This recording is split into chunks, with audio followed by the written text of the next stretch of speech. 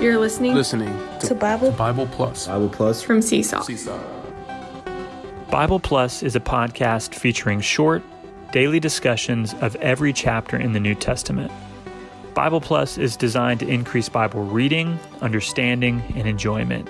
Get more out of the Bible. Hello, everyone. Welcome back to our Bible Plus podcast. Today we come to chapter 22 of the book of Luke, the gospel portraying Christ as the man-savior who has come to bring about the New Testament Jubilee.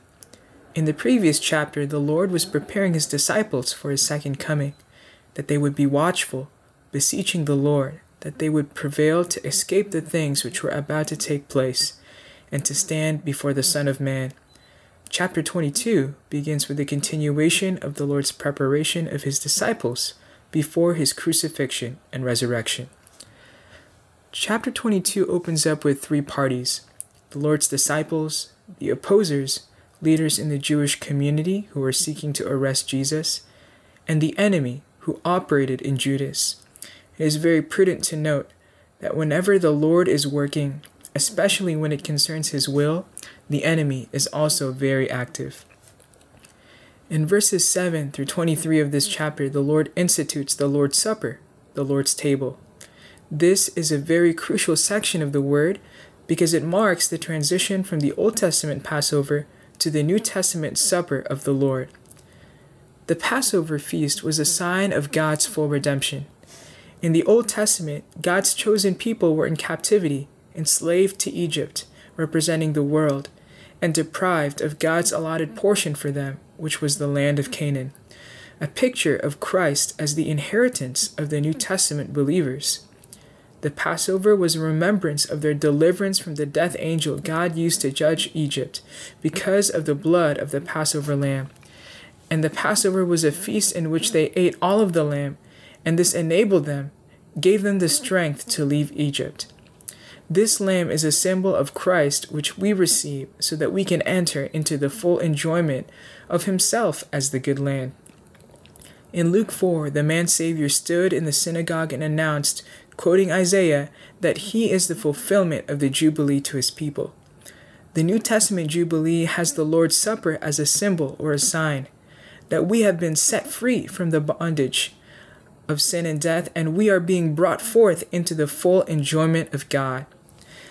After verse 18, there is a development that the Passover is no longer an Old Testament reflection as described in Exodus 12 and 13, but now, through the partaking of the bread and the cup, the Lord's table has come to symbolize the fulfillment of God's will for his people through Christ. Through the Lord's death and resurrection, according to Hebrews 8 through 10, Christ instituted a new covenant, a better covenant, which became the New Testament after his resurrection. And in this new covenant, there's a base for God to be one with his redeemed and regenerated people in what we now call as the dispensation of grace. The bread signifies his body, which was given for his believers according to 1 Corinthians 11:24, and the cup signifies the blood shed for their sins, which according to Matthew 26:28. An even more intrinsic view is that the bread denotes life, according to John 6:35, and the cup denotes blessing, according to 1 Corinthians 10:16. And this blessing is God himself as our portion, according to Psalm 16:5. As sinners, our portion should have been the cup of wrath in Revelation 14. But our man-savior partook of this cup, and now our obligation is simply to enjoy the cup of salvation, which is Christ himself. Whenever we come together to participate in the Lord's Supper, we testify of God's rich and marvelous salvation through his redeeming and life-imparting death as the man-savior. It's also interesting to note that in the Old Testament Passover, they partook of the lamb, but in the New Testament Lord's Supper, there's bread.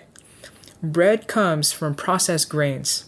In John 12:24, we see that the Lord fell into the ground as a grain of wheat, but his death produced many grains, us, who constitute the church of God. In the Old Testament, the enjoyment was that of a singular lamb, but through the Lord's death and resurrection, we can partake of the Christ who is now the loaf. And this Christ, who is the loaf, is the corporate Christ, which is the church. The disciples were distracted and befuddled. After the Lord's marvelous speaking concerning his death and resurrection, they were distracted by who would be greater. This showed that they did not have the inward revelation concerning the significance of the Lord's Supper, and that they had a natural understanding. We should learn of the disciples and be different. We should not care for the throne or for sitting at the Lord's right or left hand. This is a matter of the kingdom in the next age. Rather, we should care for the loaf, the body, the church life, and we should care for the cup, for the triune God being our portion for us to enjoy in eternity and which we can enjoy now. In verse 35 through 37, the Lord spoke to the disciples about buying a sword. This wasn't instructions for the disciples to arm themselves, but a warning that the people's attitudes would be cold towards him and his followers, and that his disciples would be persecuted. The disciples were zealous, and Peter led them in saying that he would never turn his back on the Lord. The Lord realized that they were still very natural in their understanding, and the Lord had to go to the cross and be resurrected in order to fulfill God's will. He warned the disciples that they would betray him and that they would be scattered. This humbled them very much. I was very shepherded by the Lord's words in verse 31.